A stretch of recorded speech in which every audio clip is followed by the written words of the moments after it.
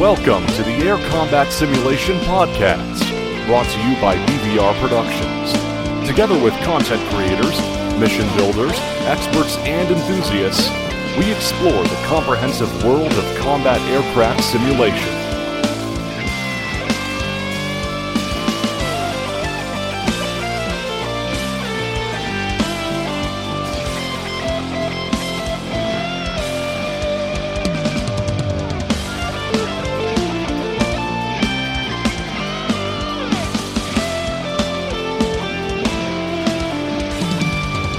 Hello everyone, welcome to episode 11 of the Air Combat Sim podcast. And today I have a great pleasure to welcome two very special guests. So we'll be talking about the Raven 1 book and campaign. So I'd like to welcome Keven Miller, Hozer, who's the author of the book. Welcome, Hozer. Hello, BD. As well as Vincent Jell-O, who's also working on the campaign, and he's the host and the founder of the Fighter Pilot podcast. Hi, Vincent. Hi, BD. Do I still count as a guest? Let's think. All right. Well, I've only been here twice, so I'll have to go a third time to be part of the show, I guess. Well, actually, yeah, you're the host of our. It's not even a sister podcast. I'd say it's our parent podcast. So, would have a godfather. Anyway, moving on. and Rob, so Goat, who is our co-host and panel member. Hi, Rob. Hey, how's it going? So, as we're nearing to the completion and release of the Raven 1 campaign, we thought it would be nice to get together and discuss the whole process of making it, the background, and how it will look. So here we are. Rob, do you think where should we kick off with? I think it'd be great. And while I certainly have read Hozer's books more than once or listened to him as well, it'd be great. Hozer, if you could go and give us an overview of the books, and I would really, actually, before we do that, can you give us a little bit of your background? Tell us about you. Sure. I was a Navy carrier pilot in the 80s and 90s. In the mid 80s, I flew the A7 Corsair II, two deployments aboard USS Nimitz, med deployments, and then transitioned to the FA-18. I instructed in the Hornet, and in the 90s, three deployments, all to the Persian Gulf and Mediterranean, Indian Ocean, and about 2,000 hours in the airplane. But all roads lead to the Pentagon, and my flying days were over. So a couple of tours in the Pentagon in the early 2000s, and I retired in 2005. Gotcha. And what was it? Had you always thought about writing books, or what got you motivated or started going down that road? When I retired, my friend Dave Wooten said, you should write a book. And I kind of waved him off. Oh, get out. And I think it's the true of all of us who are aviators. People say, "Oh, you must have a lot of stories," and yeah, sure, we have some stories, but we can look back at our ancestors. Those guys had stories. But my friend pressed me, said, "No, you got stories. You should write a book." And so I thought, you know what, maybe I should, and it'll be something for the kids. They can read years later, see what their dad did. And so I wrote the book in fits and starts. I put it away for months and pick it back up. But by the end of 2009, I was wrapping it up, and I knew that I really had something.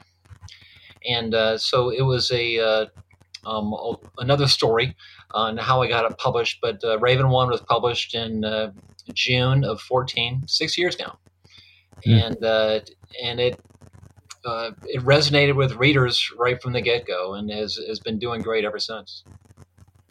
And you actually have had two follow-ups to that original book from the Raven 1 series, and then you've got your most recent book that you just released, I guess, about a month ago?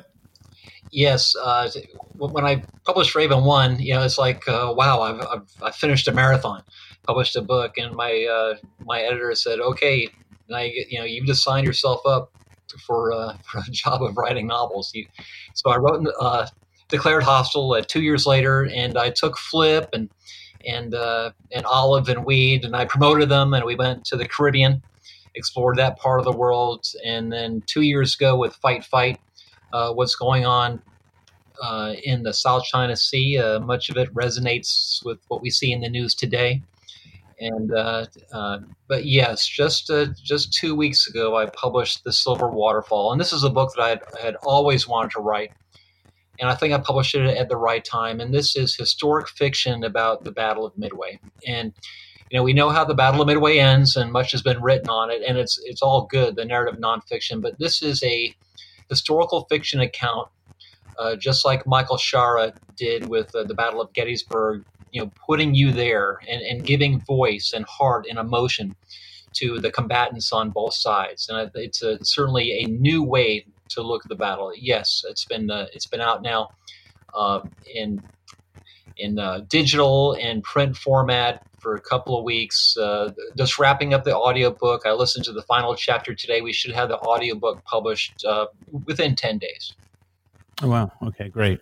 That actually, with two small 6-year-olds, audiobooks are my go-to format these days. Yeah, same here.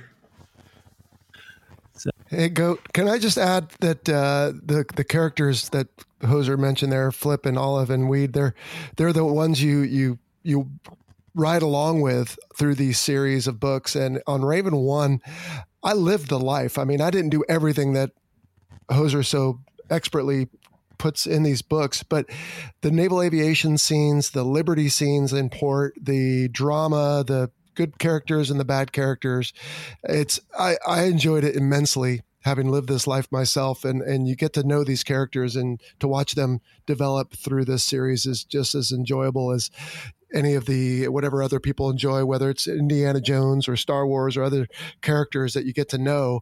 I really found, even though I'd lived a lot of it, that I could relate and just really enjoyed the series myself. That's why it was so great for me to be a part of this project. Well, and sort of talk a little bit about the project. I know that BVR Productions, the idea started floating around at some point. I would just say that my comment to the team has been that I think it's been a phenomenal journey. And it couldn't have been a better match in terms of putting BD together with both, Hozer and you, Jell-O.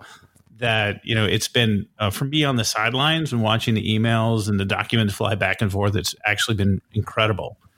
And so as we approach, I guess we're about a little less than a month away. Is that all right, BD? Hopefully. Well, there are things we can't control, indeed. But one of the things that our objective was, certainly one of the challenges with DCS as a game is that it doesn't always, you can certainly get some missions and campaigns and getting a narrative to follow through. So that's one of the reasons when we started talking about it, BD was probably the most highly recommended person that that the Eagle Dynamics team came back with. And so we were really excited when we started having conversations, and then it all came together. BD, how did you feel when we first started talking about the idea of the concept?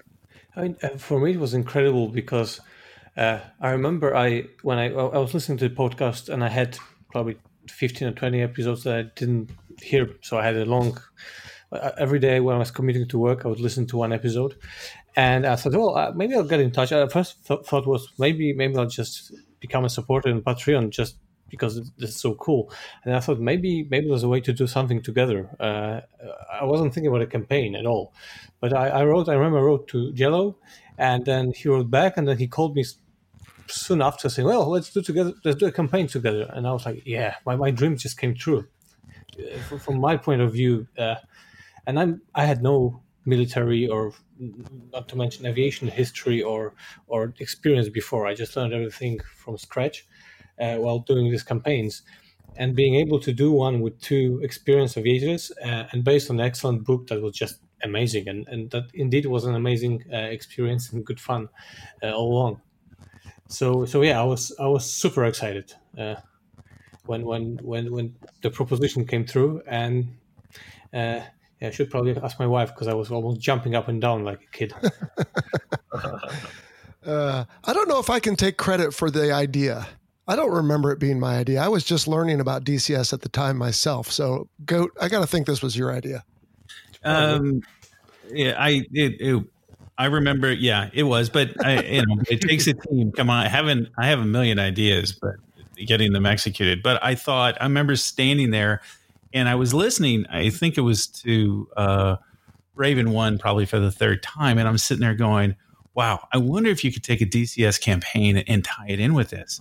I told my wife, and of course she was so excited. Not really, and but it was sort of it was it seemed like a really interesting opportunity, and so that's when we started throwing the idea out to the team and started going down this road. Yeah. Well, it was fortuitous that Hozer and I immediately struck up a friendship, even though we've probably been in many of the same places, possibly at the same time. I don't think we knew each other until he reached out when the Fighter Pilot podcast first launched. And we had him on the show, episode 20, back in February of 18.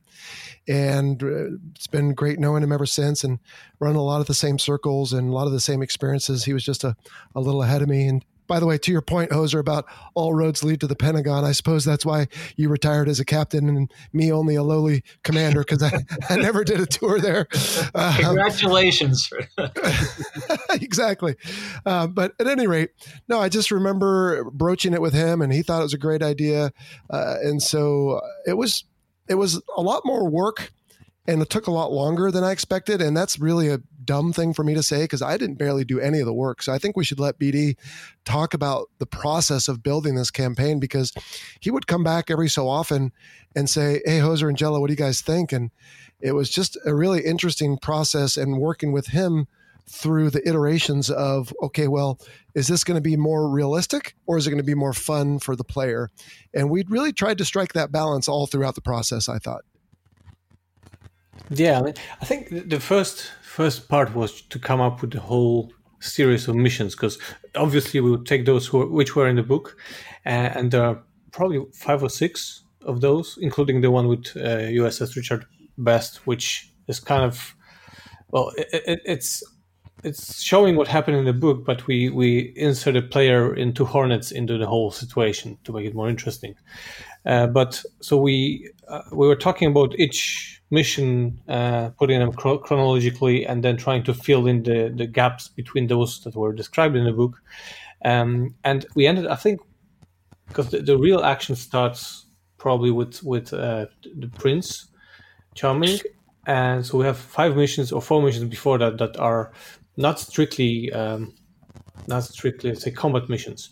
So we try to make it interesting without firing a shot. And I think one of them that Red Kite recently previewed, it's one of them. It's just this surface scan mission where supposedly nothing is happening.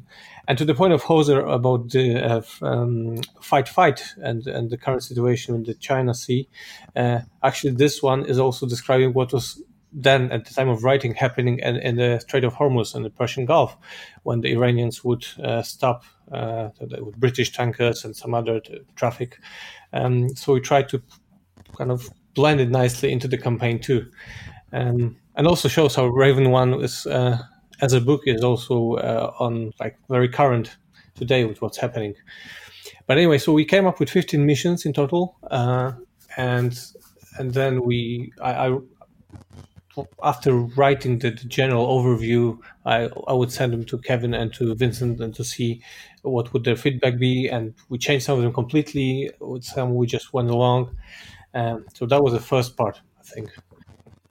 What were some of the limitations that you had based on DCS in terms of matching it with the books? I wasn't really sure at the beginning, because I wasn't sure if we were able to recreate some of the missions as described in the book. And at the end of the day, now I see it wasn't easy, but it was all doable. Almost everything could be done and was done. And the effect, at least from my point of view, and I've been playing each of these missions a few times or more. Now they play very well, but of course there are some limitations, and some of them are with what we have available in DCS. So types of airplane, types of ground troops or units or surface units. So we'd have to substitute some of them. We don't have, for instance, the intruders, which are in the book. So we had to substitute them with Vikings, at least for the time being, because we hear that DCS are going to get the A6s later on. We don't have Super Hornets, so that kind of thing was one of the problems, but not stopping blocks, I'd say. Mm-hmm. Mm-hmm.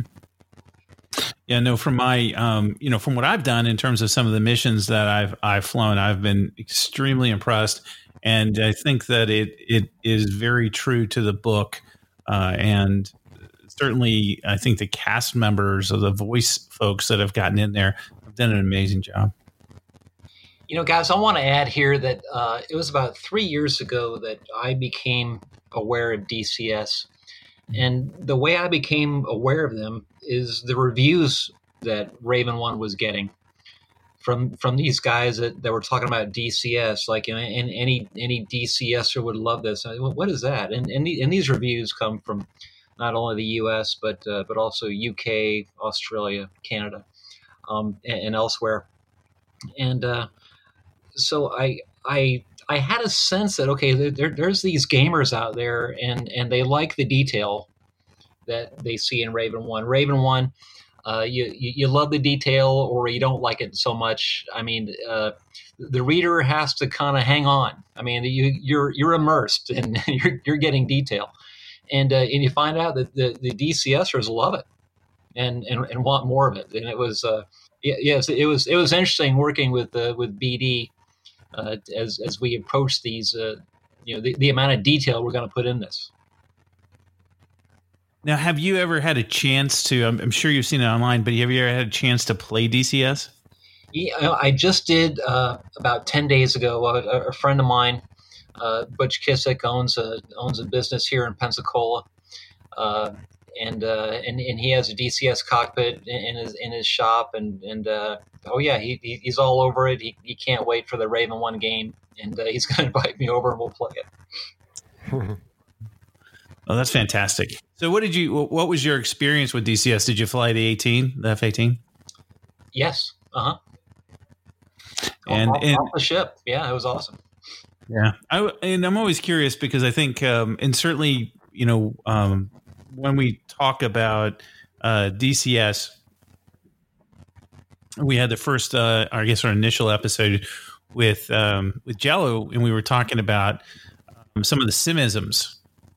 And, all things considered, I think back to, we know it's not just like it, but when I compare and contrast back to the simulators of the 90s or the 80s, and they certainly have come a long way in terms of what can be the experience it can provide. And there certainly is a number of folks that are out there today that, never going to have the chance or for whatever reason to be a naval aviator. And this certainly gets them a step closer. But from a game standpoint, I think, we've done a really interesting job of trying to bring the world that you both have lived, I think, closer to reality. And I think, as Jell-O said, getting to read or listen to the book and then getting to match up with those pieces within the game has been just pretty neat. Yeah, no doubt. I think it's a very natural match. I remember listening to the book, I think the chapter with SpongeBob, and when Hozer described step after step all the landing procedures, or before landing checklists, etc. And I was able to, of course, visualize them because knowing them from DCS and do them exactly in the same order as described in the book. So it's a very natural match between the two, and it shows in the campaign in really many moments. And also, great thing is that the F-18 in DCS, it's really evolving. So once recently we got the ground radar, it completely changed some of the missions, which when we built them or wrote them, we didn't have the ground radar, just hoping it will arrive at some point, and it fit in perfectly well. And there are lots of examples like that. Can you talk a little bit about Supercarrier? I know that at one point there was a call that was made and said, "Hey, we really want to make this as realistic or true to the book," and so we had a delay. Can you talk a little bit about that? Sure. The Supercarrier, it just adds a whole new level of immersion and realism, because what it does is it allows to launch big packages from the deck without having to spawn anything in the air or even on the cat. So something that would not be possible with the stock carrier. Maybe it changed now, but it wasn't possible before. So for Bandar Abbas Strike, where we have, I think, 16 planes taking off, they all start cold on the deck, and then take off in order, and then go to the marshal area. It's really incredible, even the feeling of being part of such a big thing. It's a big mission for DCS standards. And also the deck crew, it's just amazing. It adds a complete new layer of playing, of fidelity, and of realism. Cool. I was very gratified to hear that Supercarrier was available. BD explained it, what it brought to the table for this game, and we were talking about realism before. This in the graphics and the realism, it looks like a color photograph. Images I've actually lived, of course, and so I think it's really going to be a lot of fun for the serious gamer. I mean, it's just amazing realism. Yeah, it's interesting that you bring that up, and you and I were talking about it a bit earlier. In that, for those folks that aren't familiar with DCS and that hear this through the Fighter Pilot podcast stream, as BD mentioned, the immersion of being able to go sitting in this cockpit and actually having to hit the right buttons in the right sequence to get the aircraft going, or is it certainly a different level of knowledge that you have to learn on how to do these things? So, and I was commenting that it certainly is going to take an awful long time to learn just one aircraft, and there's so many to learn. But Hozer, you asked me a question last week, and it was funny. I was reflecting on it a little bit later. You said, "Are you a gamer?" And I was thinking, I don't think gamers would think that I'm necessarily a gamer, but I get a lot of enjoyment out of this product, and having read the book, it's just been a really, going through the missions has been a great experience. What I've learned about this this community of people, playing these serious games, they want to fly these aircraft the right way. What I can glean is that you just don't want to get in a cockpit and I got belt fed missiles and I got unlimited fuel. We're just going to go rage around and shoot everything, and isn't that fun? But the players, they want to fly precisely. They're going to manage their fuel. They're going to manage their weapons. They're going to manage where they are with their navigation and not stray into restricted airspace, and all the real life constraints that today's carrier aviators live with. And in a way, this is logistics, but it's the management of these logistics that and doing it well. You can come back, hey, we flew that very well, and that's even when I was flying and Jell-O was flying, you come back from a flight and that you flew just the way you briefed it, that passes for fun. Oh yeah. And if you're ashore, you can go to the club. If you're deployed, well, that's for another time. But actually, this is what you said about this, just going all those real life constraints. This is what I use or I hope that players will exhibit, because some of the things in the campaign are based on where the player is. So if he follows the flight plan that he has in his nav computer, then everything will be fine. But if he decides to go some different way, then the mission will not work. But fortunately, most of the DCS players are mature enough to just do what they're told, as people are in the military normally. Yeah, and one thing I'm wondering, and do believe that you did include some air-to-air refueling, haven't you? There are a very few missions where there's no air-to-air refueling. This is one of those things when we have to probably strike a fine balance between realism and fun, because there are some people who hate it and who will never learn how to do it, but still would like to play this campaign. So I'm thinking about a few ways out for them, and most of the missions, if you manage your fuel properly, you will be able to land and not have to refuel. In some others, if you run out of fuel, you can go to the alternate airport, and then in the next mission, we just have to fly back to the carrier. And in those where you really need to refuel, like the one with Bowser in Basra, then I'll probably build in a way out so you can press a button when you're behind the tanker and then finish the mission, and the next episode will start after you've fueled. Although I hope most of the people will just refuel because it's more fun to fly a whole 2-hour mission than split it into smaller parts. No, that's great. Yeah, I'm going to be very interested to see how a lot of people will go after that. I know that that is one of those skills that people certainly want to get. The realism, boy, that's one of those ones that people have a hard time. How did this, BD, how did this compare to some of the other campaigns that you've developed? Well, first of all, each script of the mission, I have like 40 to 60 different comments, which normally I wouldn't get. And that was good fun because I learned a lot.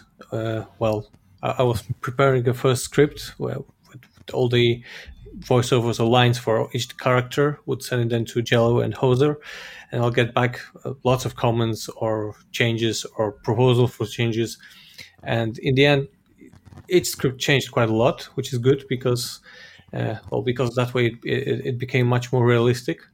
Some parts I think I learned and started to do right. Some others I couldn't, like the terminology for the AWACS, which I always did something wrong, right, Jell-O? You got better. Thanks. I just couldn't nail it, but it is incredible. So that's one big difference. Definitely, this will be the most realistic campaign when it comes to comms and brevity. And although probably it's still not as realistic as it could be, because if it were, we would have half of this lines less, because most of the things would be done with hand signals or some other way of communicating, not necessarily on the radio. But DCS has its limitations, and also sometimes I feel I need to guide the players by hand a little bit, and there's no better way to do it than via radio comms. So I think that was one of those middle grounds that we agreed on while doing that. Another thing that's completely different is the way for the AI wingman, because I don't use the stock AI wingman from DCS where you have a special radio menu where you can give them tens of commands which nobody never uses, probably, like changing formations and attacking targets, which usually don't really work that well. So I'm using other AI flights that would follow the player, and player can give them orders using the F10 radio menu. So it limits the option, but again, I think it's quite realistic because it's a question whether you attack the target or your wingman attacks the target, and then you would have to do it anyway in the way that it's told to him or you by the JTAC or whoever else. So it's it plays pretty well in the end, because it also doesn't break the immersion that much, because the stock wingmen use specific voiceovers that you can hear that are stitched together from different parts of sentences and have different voice than the actor that's playing given wingman. And now we can avoid that and have one voice consistently throughout the whole mission for each given pilot. How was the creation for you, the process? It's on one hand it's great fun. On the other, it's lots of things with the DCS AI. It was extremely frustrating because sometimes it took hours to just make them do one thing right. So I wanted them to attack this target from this angle and from using this weapon, and they wouldn't do it. So I had to change different parameters and really work hard to make it happen. But I did. Now I think most of what I've seen works as I wanted it to work. So having that out of the way, it was good fun. I was very surprised on the number of QA folks that you have lined up. And so that was a really interesting thing for me to watch from the sidelines. And thank you for inviting me. And then I had a few comments that I think were quickly resolved or had been resolved by the time I reported them. So I didn't feel like I did a very thorough job. But it was really interesting to watch the number of people that you had lined up to actually go through all the missions and to provide feedback. And, I work at a software company, so I'm very familiar with the process, and hands down, it was really impressive how you guys were putting it together. Well, the beta testers are great folks, and I usually work with them, the same team, and it takes really a lot of resolve to play the same mission for the 25th time. Because even if they're really nice to play, at some point it can get boring and repetitive. And just doing that, or even specifically playing complete dump to just try to break it somewhere and see if it's resistant to that or not, also takes some courage, or maybe not courage, but dedication. So yeah, I really would like to thank them, because I feel it will be a very solid product once we release it, with hopefully without too many bugs or problems. So, Hozer, so I was curious for you, was it how did you feel about the process as the emails and the scripts came and went back and forth? I was impressed right away by BD's level of knowledge of military aviation and carrier aviation. And what we would get is a spreadsheet. And it had the spreadsheet of who says what when, and the controlling agencies. And wow, this is amazing. And so I'd kind of go through it as Jell-O would too. Yes, okay, this can be changed a little bit. This is kind of how we would do it. And then during the process, I learned what was what was doable in simulation, and BD hit on it. I mean, in-flight refueling. In the daytime, it's all hand signals around the ship as we refuel each other with the probe and drogue method. But in gameplay, that's not going to happen. You're going to have a big wing tanker, and it's much more structured. I get it, and so, but it was just a fun process, and I look forward to getting the missions, and for me, I'm sure Jell-O as well. We can go back to our flying days and relive some of that stuff. I also felt that the game and BD kept it very close to the book and respected the book, and that's very gratifying for me. Hey, Goat, if I could add to that, for me it was tough because I was a little bit stuck in the middle, having never done this before, wanting to be true to the book, which I agree that we did a good job of, but also wanting to extend kind of the MO of the Fighter Pilot podcast, if you will, which is to educate and entertain. And so we tried, I think, to make everything as accurate as possible.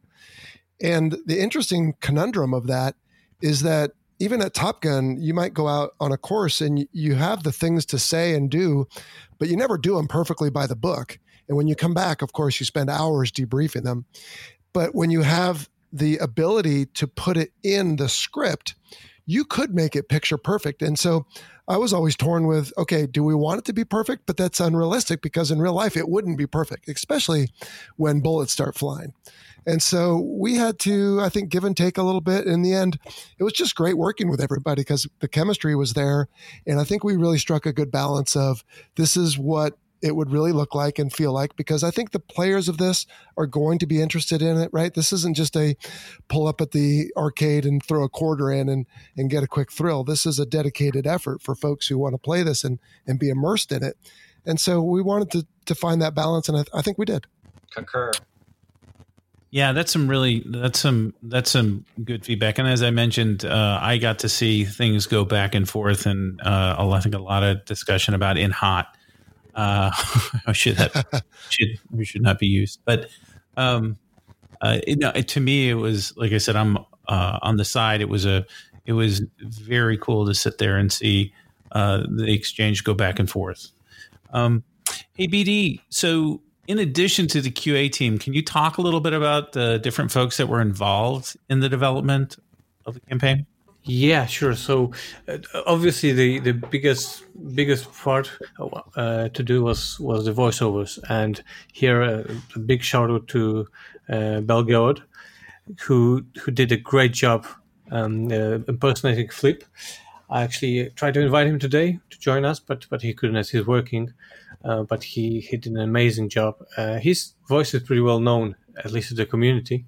And when I was reading the book, reading or actually listening to the book mostly, whenever Flip was talking, I already heard his voice. So I was super happy that he agreed to do it. And it's a huge job because he had to. I'll actually quickly check, but I think it's around thousands or so lines for him only to record for the whole campaign. So it's a lot of work. But then I also am happy that we managed to get, I think, all of the pretty well-known YouTubers and community members for DCS.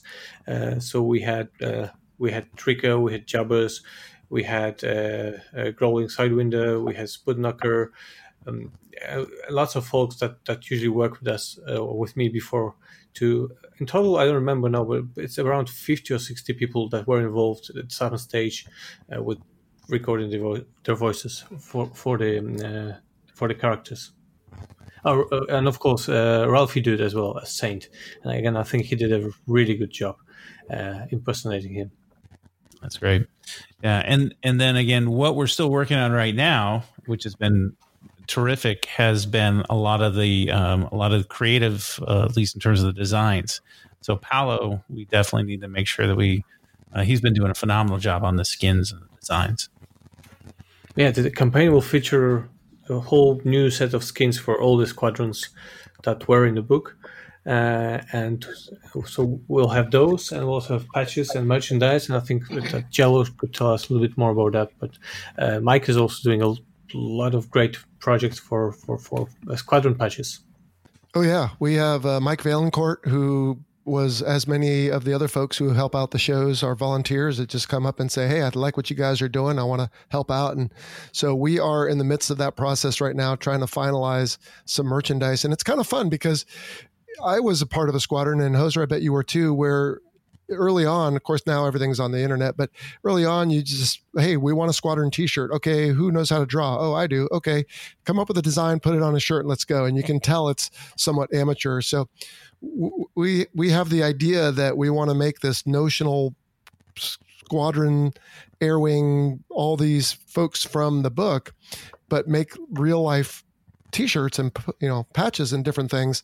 And so when you see them, we can't make them look too good, a lot like the comms we were talking about before, because then it wouldn't look as realistic. So we've got some ideas for some merchandise, and we're going to release those with the DCS campaign on a limited time basis.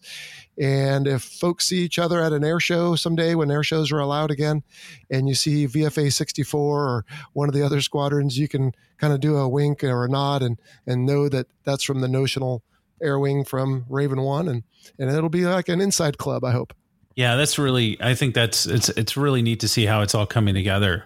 And just because I don't know, so Hozer, why did you are you not allowed to use real squadrons when you're developing the book, or how do you decide whether to use fictional ones? Yeah, great question. I decided to make fictional squadrons and fictional ships, and in most cases, some are real, but USS Valley Forge is not a Nimitz class carrier in commission, but there was a Valley Forge in aircraft carrier back during the Korean War, and it makes it easier, I think. Because people say, well, let's say I'd use USS Nimitz in my novel, and talked about it, and someone could have said, well, Nimitz wasn't there, or Nimitz was in the Yars, or this or that, or and so I think Nimitz went back to Pearl Harbor, didn't it? That's right. Yeah, it was in a time warp. Yeah, that's been done already. So picking out the names of making the names of these squadrons and carriers. It's been a lot of fun, and it has been fun, with all of us, looking at these the squadron designs and coming up with designs, for the merchandise campaign.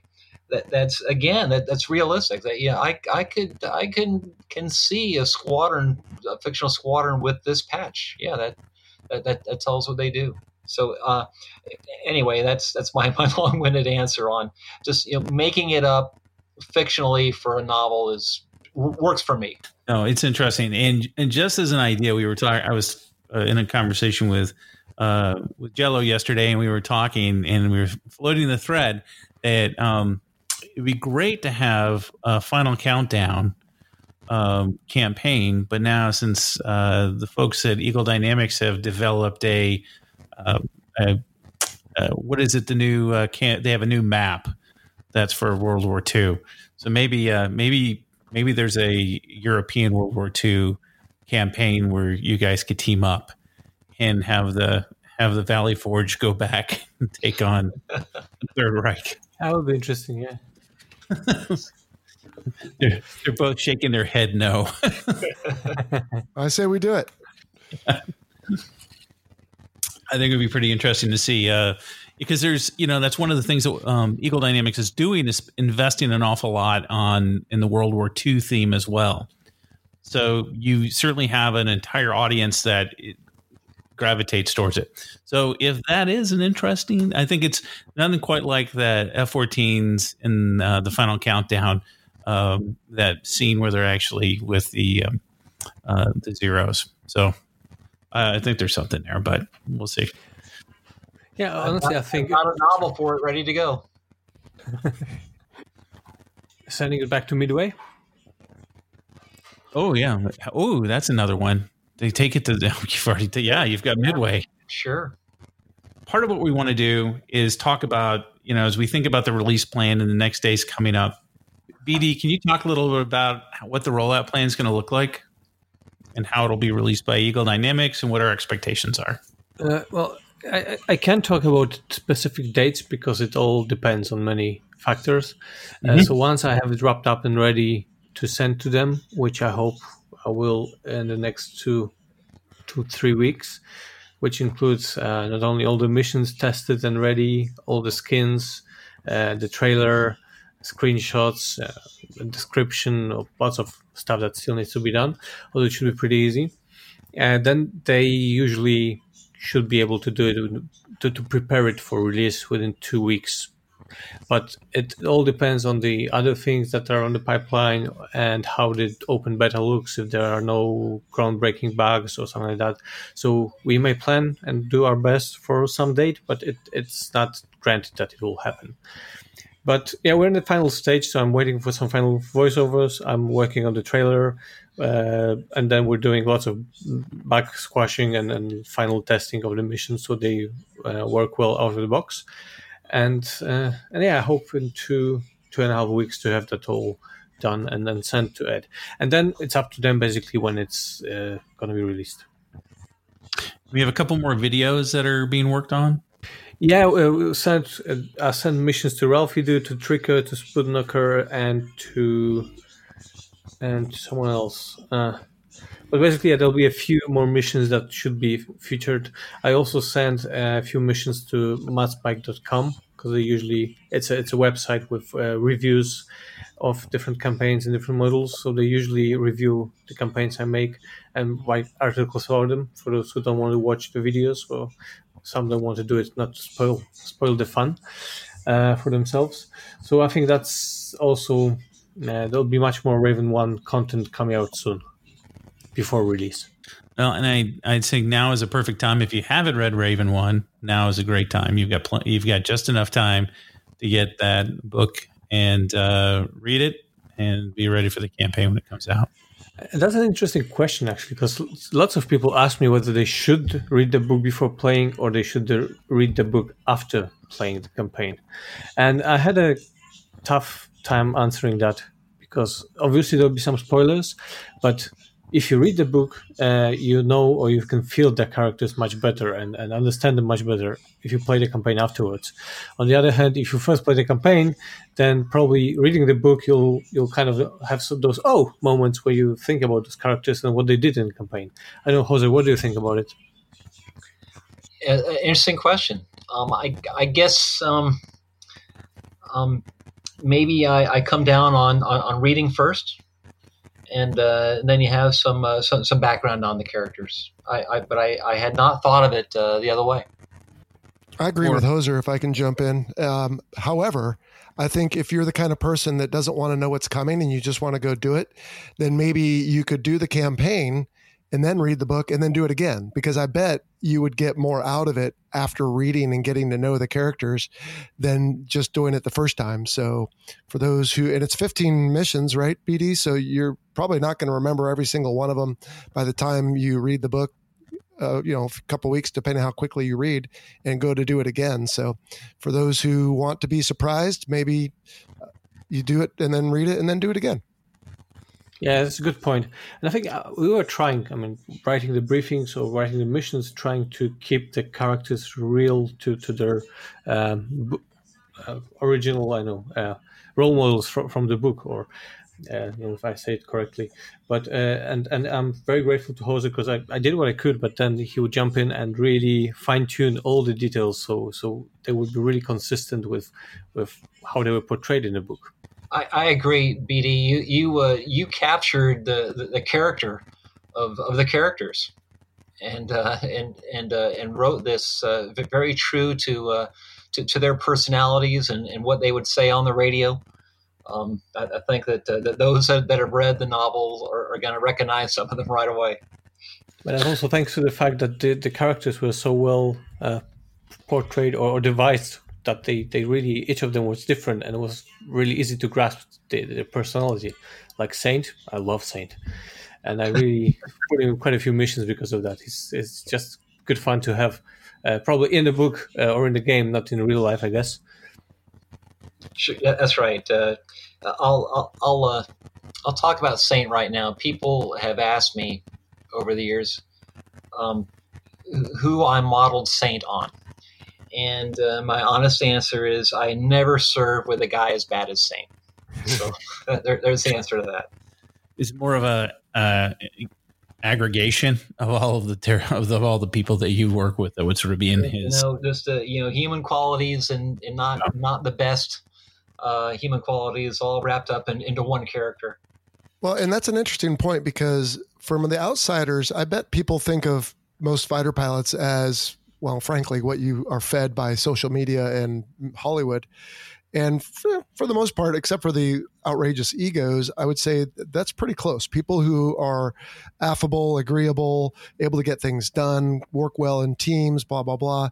But it's curious. Every once in a while, you just get someone like Saint, and you just scratch your head. How do they find their way into these positions of leadership, and how do they get this far? And it's just unfortunate, because it makes everyone's life miserable. So I can imagine, Hozer, that there were some friends maybe out there that were a little nervous that maybe you modeled it after them or whatever. But yeah, he is the worst of several leaders. I think we've all served with folks that have some of his traits, but thankfully not all of them. Exactly. Sometimes guys would come up to me, all right, Hozer, you can tell me, who was that? And no, it's nobody. But yeah, you're right, Jell-O. I mean, we're pretty much basic men, and we got to do a pretty cool job at one point in our lives. But you'll just once in a while there's one you might run across that's not like the others. Yes. Mm-hmm. What about the other characters? Were they all different? Were there other ones anchored on some folks that you knew closer than just Saint? That's a fair question. I think that the general answer is yes. People that you've served with over the years, and there's every squadron has a guy quick with wisecracks. Some are more reserved. Some are wild and crazy party people. Sure, you're going to find that.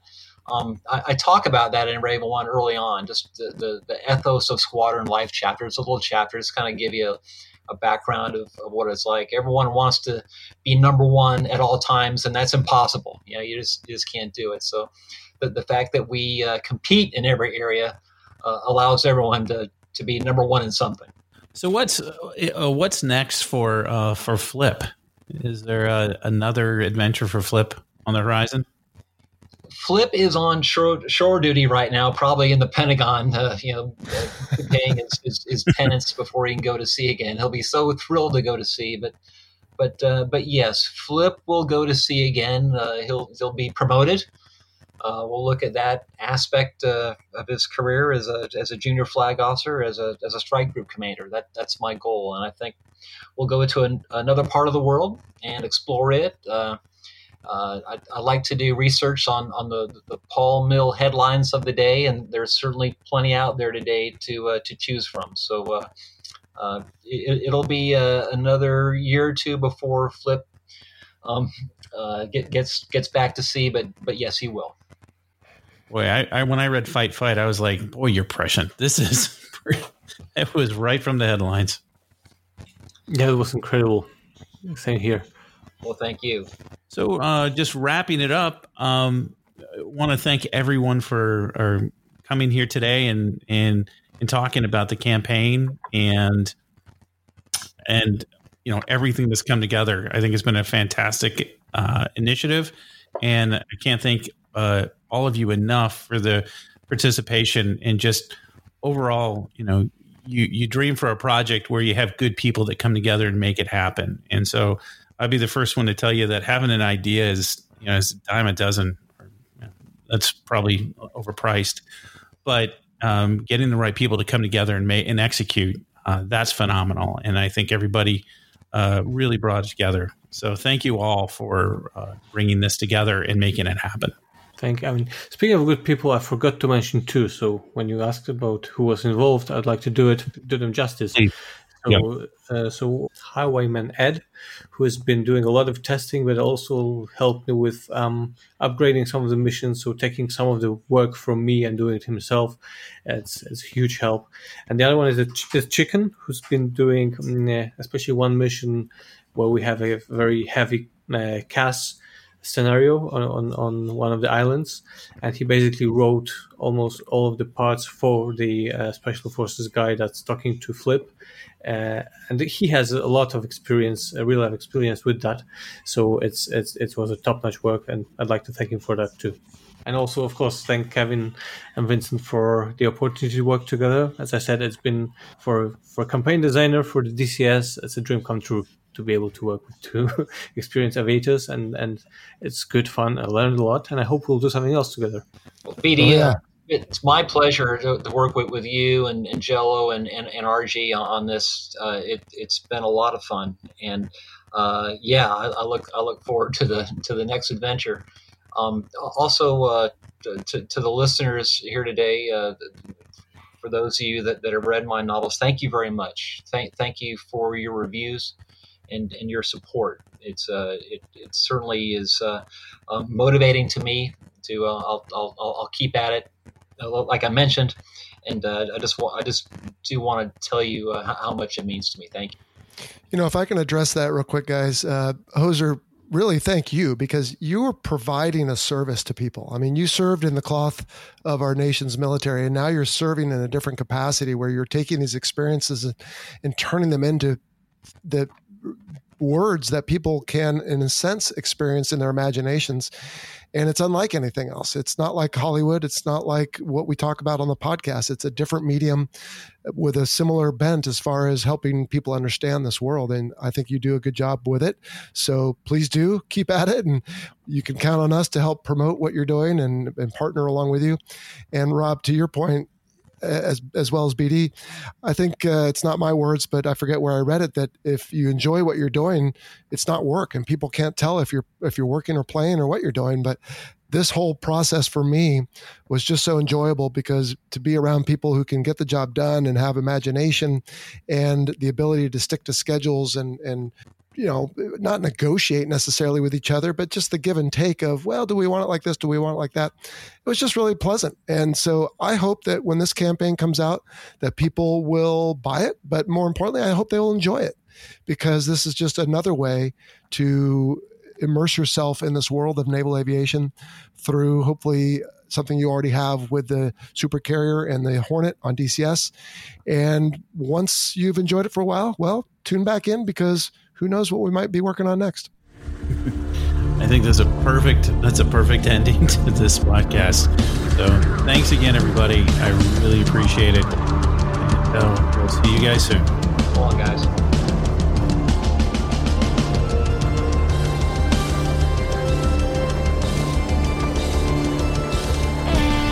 Thanks for listening to Air Combat Sim.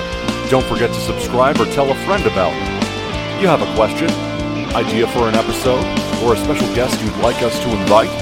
Feel free to reach out on Facebook, Discord, or via email.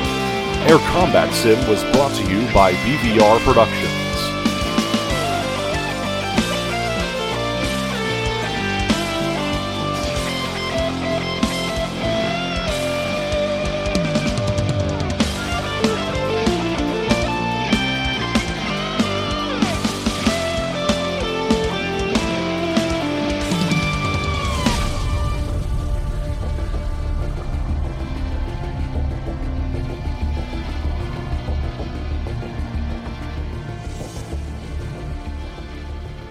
Close the Raven.